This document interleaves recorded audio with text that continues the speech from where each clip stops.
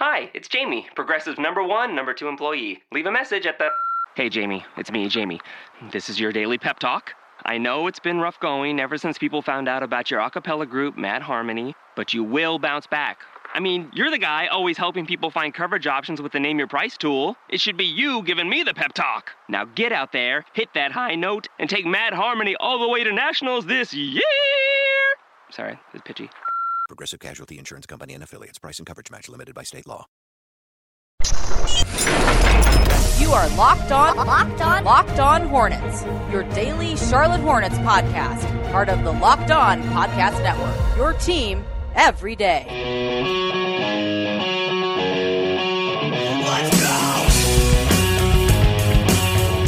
Welcome into Locked On Hornets, the best Charlotte Hornets news and analysis in your podcast feed every day whenever you need it. I'm ready for another week of Hornets talk as the Hornets are still in this thing. They're still in the playoffs race.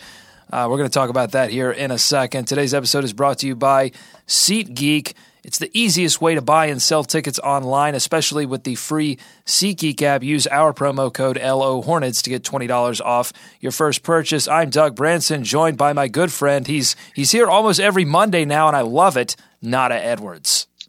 Doug, what's going on, man? We went 1-1 during the weekend, almost went 2-0, and almost making this playoff thing a little bit more interesting. Just a little bit. Yeah, it's getting interesting. It's going from, I would say, extremely improbable to highly improbable, and that is a big leap, because once you're at extremely probable, I would even say probable. Probable. Okay, yeah, well we will argue about this in just a second, but first I have to ask you about this wild weekend of college basketball. The Elite Eight finishing up, and the University of North Carolina with the last second shot, Luke May, and then the University of South Carolina in the Final Four. What do you think? UNC USC final. Is this happening? I would say I'll put it this way. I think it's going to be Gonzaga UNC no matter what, but South Carolina's got a good shot. And more importantly, if you live in the city of Charlotte and if there happens to be a North Carolina, South Carolina battle for the Carolinas one time for the NCAA title, like, get to a bomb shelter. Just get to a bomb shelter, because that city is going to explode. So, Doug, thankfully, I'm not going to be down there. If that happens, you will get to shelter, get some water. The funniest thing that I saw on Twitter is that this will be a battle for Carowinds. The fate of Carowinds, the theme park that sits on the border of North Carolina and South Carolina, is on the line in this game. Winner gets the Cyclone. Oh well, that sounds like a nice little compromise. Just battle for Carowinds. Well, it's because it's not going to be a battle for the real Carolina. That's ridiculous. I would be nervous about a Carolina Duke final for that reason, but I'm not nervous about a UNC. If South Carolina were to somehow pull off this miraculous run and beat North Carolina in a hypothetical championship, yeah, I'm okay. As a Carolina fan, I'm okay with my legacy of my legacy, like I own it or something. But you sure about that? I am. I'm definitely really sure about that. Here's what I'm not sure about. All of these people on Twitter who say, man, I'm glad Roy Williams didn't call a timeout and let Luke May get that shot. Wait. I didn't get called a timeout. Oh, come on now. Same people. They lose in overtime. Same people. They lose in overtime. We talking about a different, literally. Sports are so funny. Sports is funny. Speaking of Roy, though, we got to bring this up, and more importantly, can Heels fans finally appreciate Roy? Can y'all just stop criticizing anything the man does? He's only gotten you to 2 Final Fours basically in the shadows of sanctions, in the shadows of an investigation. And I can name maybe 2 or 3 coaches tops off the gate that can basically say, you know what? I can stick around. I can rebuild this, because most coaches would have either retired in Roy's case because he's got 2 titles and he's still one of the top 10 coaches to ever coach college basketball ever. He could have gone off and taken his ball and gone home. No, what did he do? He decided to stick around and rebuild and got you 2 Final Fours. So at this point, Roy Williams should be hater-proof to any single Heels fan, no matter what. Results-based forget it. Results-based analysis. Bunch of numbers nerds. Exactly. Results-based analysis basically gone. Again, I don't give a dadgum darn. Exactly. I should have said that. I should have just left it. But dadgummit, leave Roy alone. Roy should be hater-proof to any single Heels fan, or if you claim to be a Heels fan, he's hater-proof at this point. All right, we're gonna shift gears, talk about some Hornets. We are part of the Locked On Podcast Network, your team every day. Head over to iTunes and search Locked On and find podcast on the NFL, the NBA, golf, fantasy sports, the NBA draft podcast getting kicked off soon. It is the fastest growing podcast network in the world. We begin in Charlotte, where the Hornets had to deal with 2 dangerous teams for 2 very different reasons. First up, the defending champions on Friday night, Cleveland Cavaliers in town. No rest for the superstars on this night. The Hornets tested them throughout. Kemba Walker was spectacularly efficient, going toe-to-toe with Kyrie all night. He shoots 50% from the field. But ultimately, the second unit for the Hornets could not keep up when the Cavaliers countered with LeBron and company. Hornets lose 112-105. Not a, can we say, disappointing result, but encouraging play? Yes, we can. The problem I have with saying that it was I'm not sure it's disappointing or if it's just the same typical thing that we've been the Hornets been going through all season. It's just you can't beat a good team with 6 players. And you can't beat a great team like the Cavs are, and they are a great team. You can't beat them with just 6 guys. And the thing that bugged me the most is Deontay Weber was basically unplayable. They played him for the jump shot. He couldn't hit one, and it took away every other aspect of his playmaking. The minute that he wasn't able to get to the basket, the minute they decided, okay, we're going to give you basically the Rajon Rondo defense, where we're going to give you 5-6 feet of space, dare you to shoot. And if you don't hit, that's fine. We'll just take the rebound and we'll take it down. And that's the great thing about Cleveland. Cleveland is one of those teams where they will take any rebound. They'll have that outlet guy, and they will get an easy dunk or layup off of a missed shot if you're not careful. Well, and you saw the same thing happen in the Phoenix game as well. I mean, they were not guarding Deontay Weber at all from anywhere outside of the paint. So that's becoming a problem because is basically 4-on-5 when the Hornets play offense with Weber. He's not able to convert those jump shots, but more importantly, I think he just his inexperience, his lack of knowledge of the system, I think is showing. Yeah. He's not able to run the offense. You've seen Clifford get upset with him several times for running the wrong play and players having to direct him. Marvin Williams, guys that are on the floor with him, veterans who have been in the system a while, having to basically make sure he's in the right space, and that's going to take your offense completely out of sync. But the Hornets were within 1 point with 4 to go in the game, but Cleveland, they showed why Cleveland's Cleveland. They put the big 3 all on one side of the floor. Batum sinks down to try to help on a LeBron James drive, and then LeBron skipped past to the short corner where J.R. Smith hit an absolute toughie, and that pretty much sealed the game. But I thought the Hornets came out with the right energy that you needed to beat a team like Cleveland, to do what Denver did the previous game and beat the Cavaliers.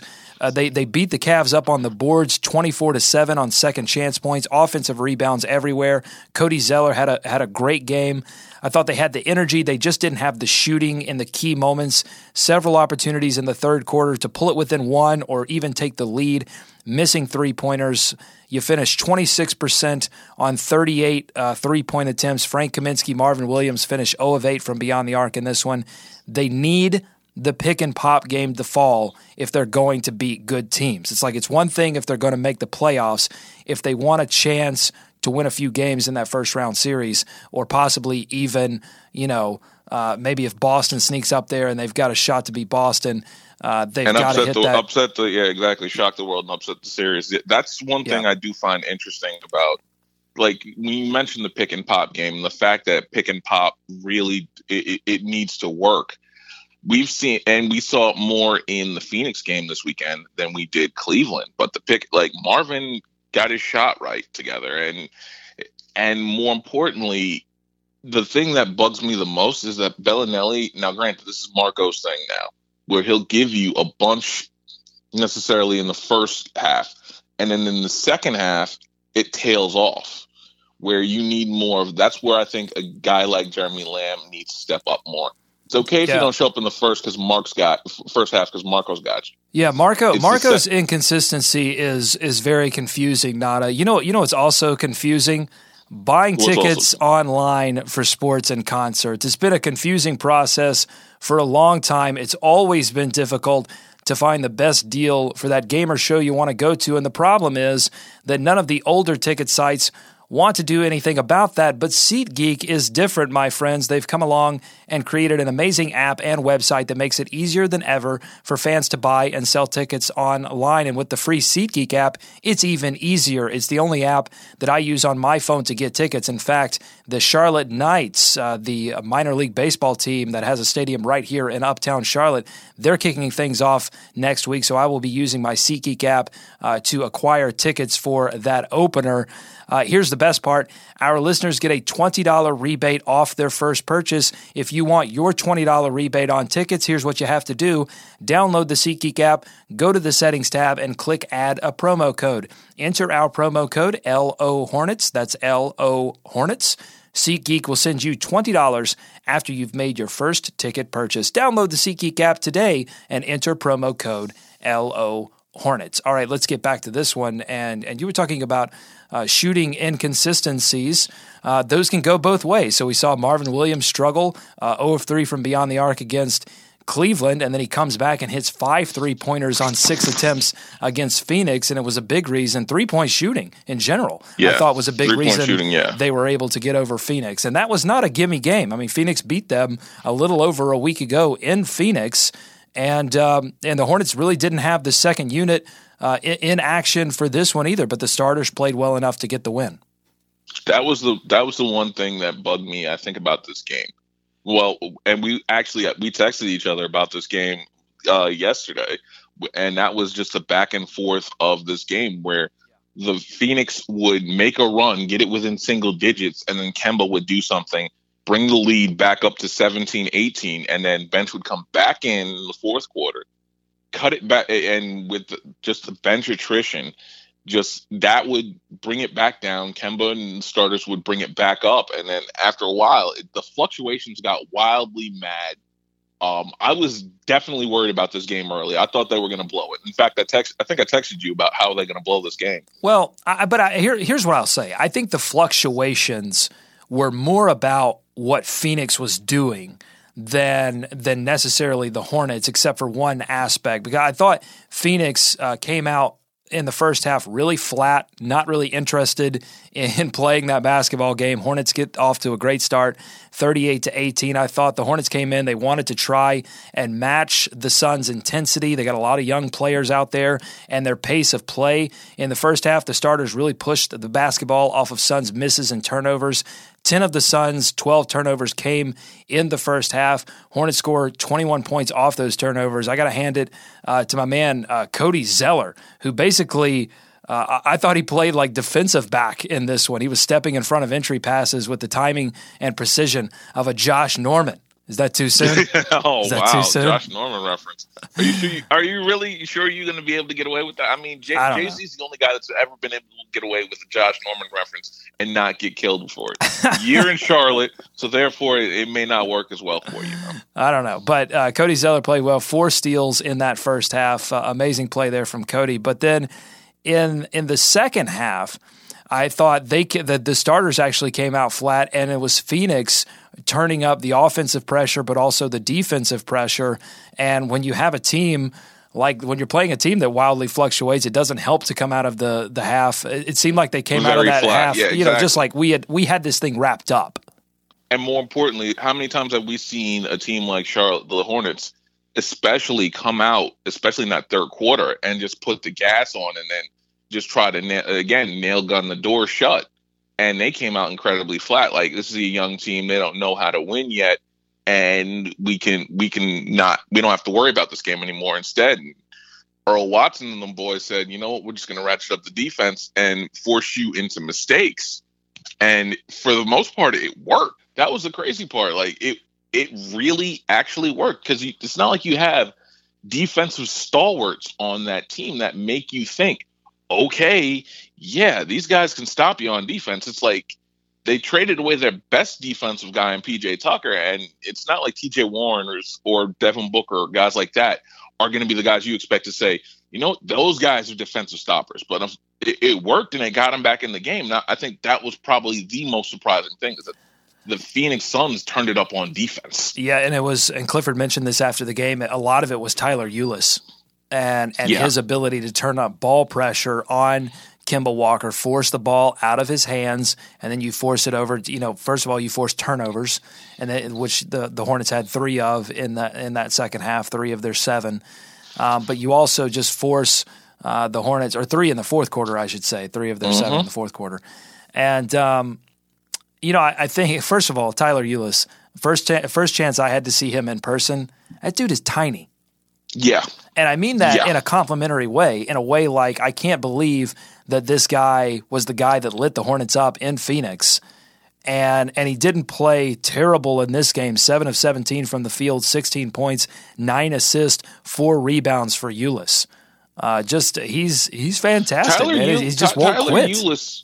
Tyler Ulis is, I don't know if it's something in the water out there, but Phoenix always seems to get that one point guard that comes out of nowhere. Remember, it was Isaiah Thomas, 2 years ago. Before that, it was, you had the resurrection of Brandon Knight. Before that, you had Eric Bledsoe when he had 2 healthy knees. Well, look at their coach, Earl Watson. That's true. I mean, he's like, look, tiny, you know, sort of smaller guards. Exactly, that managed to hang around in the league for over a decade, which somehow I still don't believe how he managed to hang out in the league over a decade. But he did. So the fact that there's always seems to be one of those guys coming out of Phoenix. And I guess this year is Tyler Ulis, which is interesting because I got to make a decision on him, considering that they're going to be picking top five most likely. And then with all the point guard draft and everything else like that. And that concludes my small talk on the draft. But they're going to have to make a decision on that too soon. So it's going to get real interesting for them. Here's the most important stat that you need to know from this game. The Hornets held Devin Booker to under 70 points. That was the goal. By the way, we have to talk about that because MKG did a hell of a job on Devin Booker. In fact, it was great team defense, where the fact that MKG basically took that kid out of his comfort zone, and that the backline defenses that they had, where Cody was always there, Marvin was always there, that's a big key in how they disrupted Devin Booker and kept him under 25, which, mind you, is the lowest amount of the guys. That's a guy has scored 70. I mean, literally, that's the lowest follow-up game after a guy scored 70. MKG is on him like a cheap suit. Yeah, played really, really good defense against Devin Booker. Frustrated him early, and that was the key. He did get into a little bit of a groove in the second half, but by then, it was over. It was over. So, what's interesting? I knew the second half something had changed because the Hornets decided to trap a lot at the end of that third quarter. They trapped on 4 possessions. They committed their defense a lot. And that's when you knew, because the Hornets don't like to do that. That is not it's not like the Hornets to trap, but they had to slow down Ulis and slow down that offense from getting into the paint. And so they were sending Cody almost every possession in the second part of that third quarter. Also, I mean, it seemed like they just abandoned the bench in that third quarter. Clifford was going to go with his starters. I think Kemba played the entire third quarter. The bench unit did not sniff the floor much, and that was because, look, the difference between the starters and the bench unit in this one, huge. The pace slowed down to a crawl, and the Hornets were trying – that was the thing. The Hornets were trying to push the pace. In that first half, you had the starters with a pace over 100. They average a pace of 98, but then the bench comes in and it goes down to 95, 94. So the ball was slowing down. The ball movement was slowing down. Just a big difference between the bench and the starting unit. And eventually, Nada, I mean, the starters are not going to play that well against a Milwaukee or this game that they got coming up against the Heat. They've got to have the bench step up. The bench has been the biggest issue for this team all year, and the sad part is, you thought that with the last little resurgence that you had a Jeremy Lamb that showed up and was the first guy off the bench, and he scored and he did a lot of things that were beneficial, and then as Jeremy Lamb did Jeremy Lamb things and disappeared and became inconsistent again, and then of course you have the inconsistencies of Marco. Frank is gone from really consistent for a month to back to being inconsistent. There are just so many different things that at some point someone's just got to be like a stalwart. Well, to me, it's less about 8 points. Yeah, I mean, to me, it's less about consistency of shooting and more just an indication that they don't have anyone that they can play on that bench that can really facilitate the offense. They were playing Batum a lot with the bench, but they can't really do that because they need Batum. They're playing Batum already 36, 37 minutes.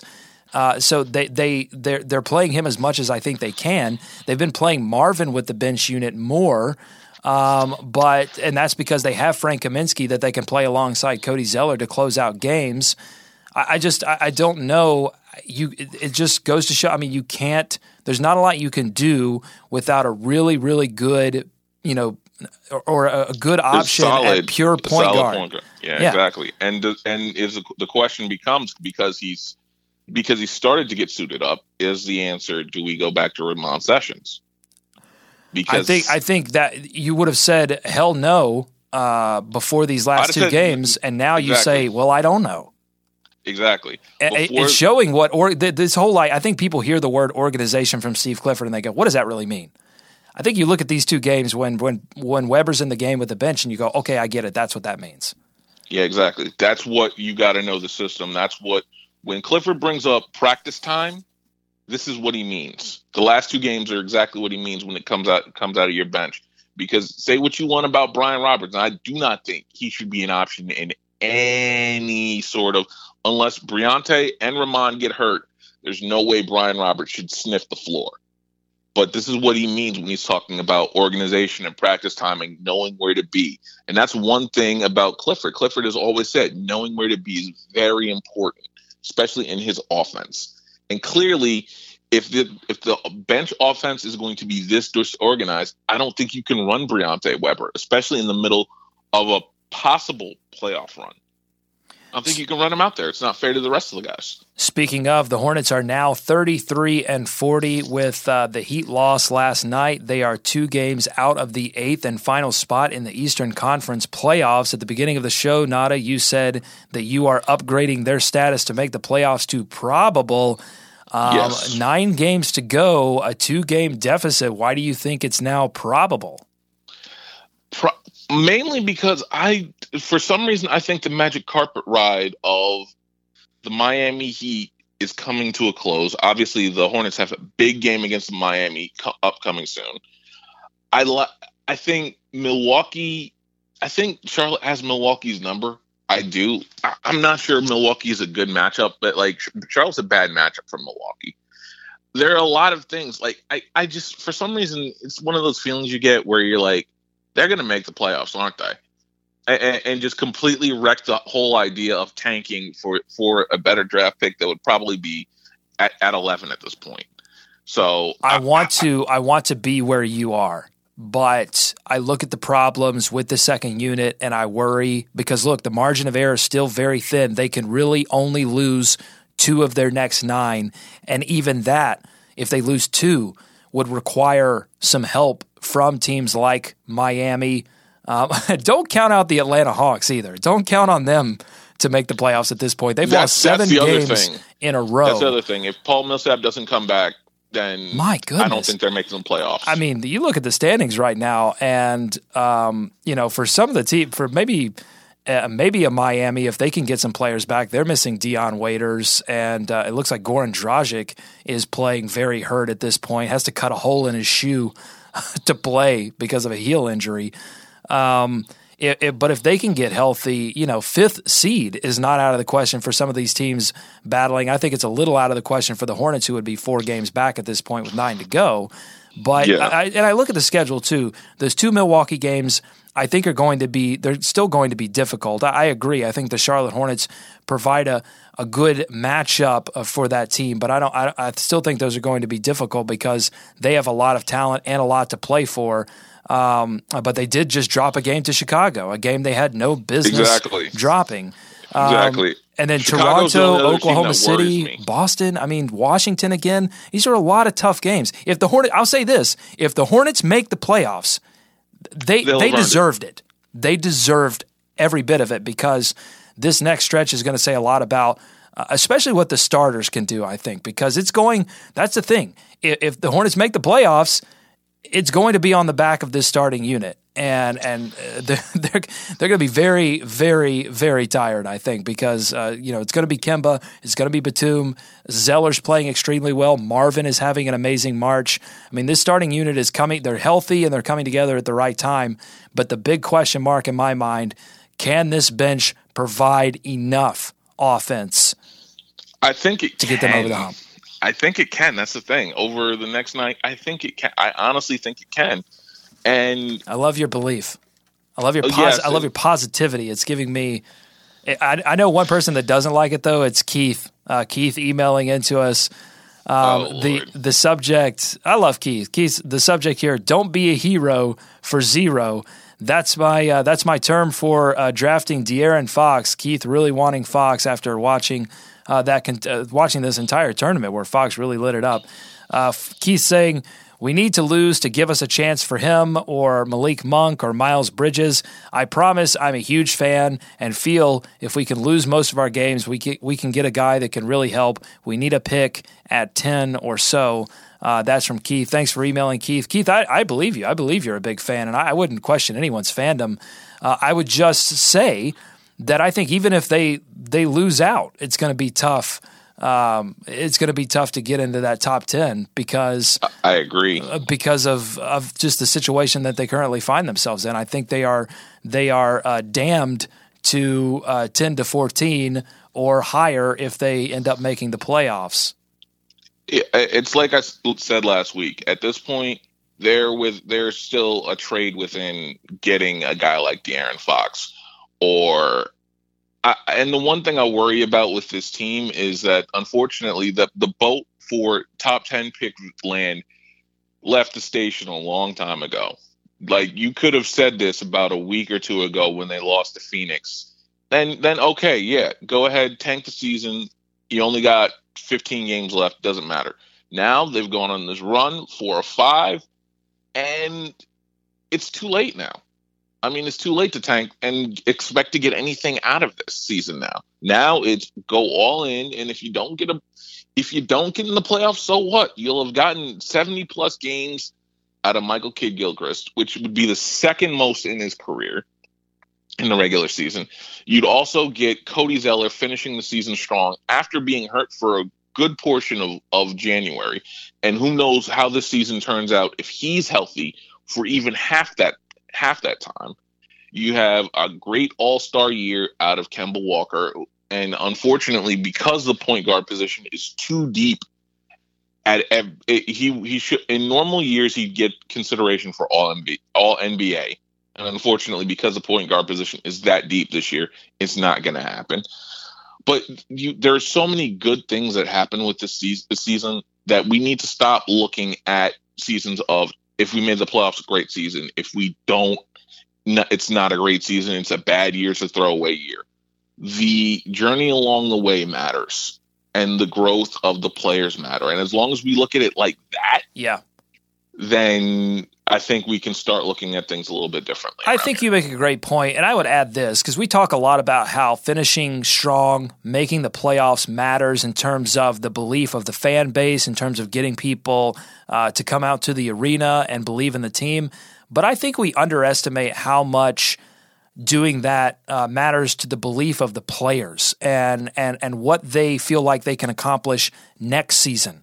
You know, if they were to lose out, if they were to lose every game, I think that would devastate their belief in what they've built together and start to make them question if this is if this is, the team, the construction exactly. that can make things happen. And I think that's very dangerous. I mean, I think if you care about the success of next season, then you want Kemba Walker, Nick Batum, Cody Zeller, Frank Kaminsky, this core that the Hornets have invested in. You want those guys feeling like, okay, had some tough breaks. We're going to go into this offseason. We're going to work extremely hard, and we're going to make it better next season. You don't want them thinking, good Lord, like existentially questioning this entire team. Did I make the right decision signing this contract, being with this team? You don't want them doing it. You want them feeling confident. And I think making the playoffs would certainly do that. So again, Keith, thanks for your email. Listen, I'm not going to judge anyone's fandom because I get people love the hope of a draft pick, but this team is not one draft pick away. There are several holes that they need to fill in the offseason. Specifically in the bench. Yeah. And I'm not sure a draft pick, a rookie can help that. I'm not sure a rookie can help that at all. It may, but that's a risk. It's riskier than finding, a possible veteran solution. J-Dog, Jason, J-Money also emailing in. This was funny at the end of his email. Had a couple fellows sitting behind me that essentially complained. This was at the Cleveland game. He was at the Cleveland game in Spectrum Center.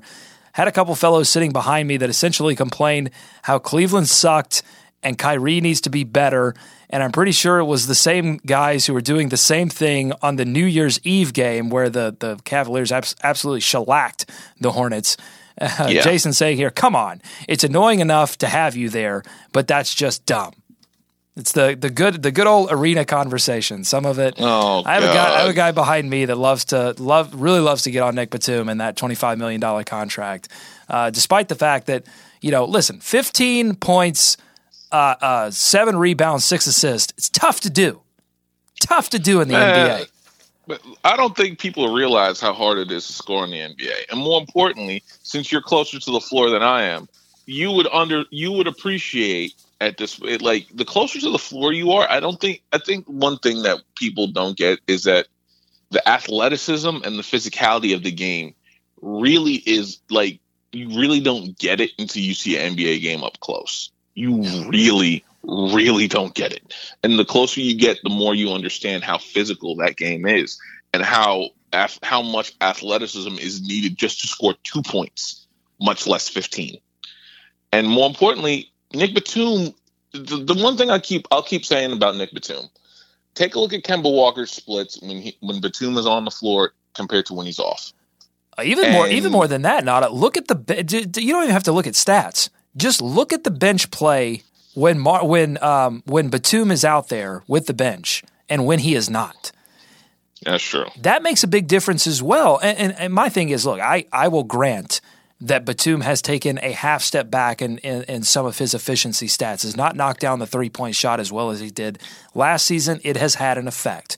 But this is year one of the new contract. They signed him for the long term. They believe that he is a player that can help this team develop into a team that is difficult to play against. There have been issues this season, but I think they made a good investment, and we'll have to see how it transpires moving forward. But he makes Kemba better, and when he plays with the bench, he makes the entire team better. Yes, makes the team better. Mind you, this is no matter what happens. This is going to be this is not going to be Steve Clifford's worst season winning, because again, I think they only won 34 in the last year. I think they only won about 34 games this year. They're going to eclipse that. You're possibly looking at a 40-win season again. That'll be 3 of them under Cliff. It's not good enough. It's not good enough for something. It's not good enough. Exactly. 3 40-win seasons out of any coach in this town. If you told me that when Clifford signs, I think everybody signed up for that tomorrow. So. All right. Well, that'll do it for us here on this edition of Locked On Hornets.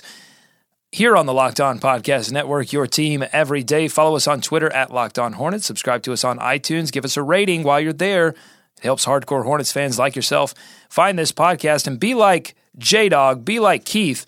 Shoot us your Hornets questions and thoughts to buzzbuzz@lockedonhornets.com. We love reading them. We love reading them on the show and giving you our thoughts. We're back again tomorrow with much more and a preview of this huge, pivotal, Colossal. I like that one. For Nada, thank you again for joining us here on this Monday. Fun show, always. Thank you, Doug. For Nada, I'm Doug. Go Hornets. Go America. Let's swarm Charlotte.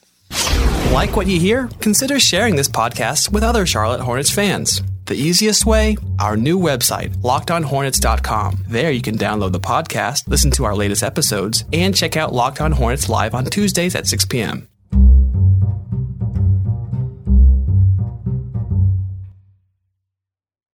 Ace is the place with the helpful hardware, folks. It's Ace's biggest LED light bulb sale of the year. Right now, buy one, get one free on our best-selling LED light bulbs. Our 4-pack of LED bulbs is $9.99, and our 2-pack of LED floodlights is only $12.99. Buy one, get one free. There's no limit on how much you can save, so stock up now. Hurry in. Buy one, get one free on long-lasting 10-year LED bulbs, now through Monday, only at your neighborhood Ace. See participating stores for details.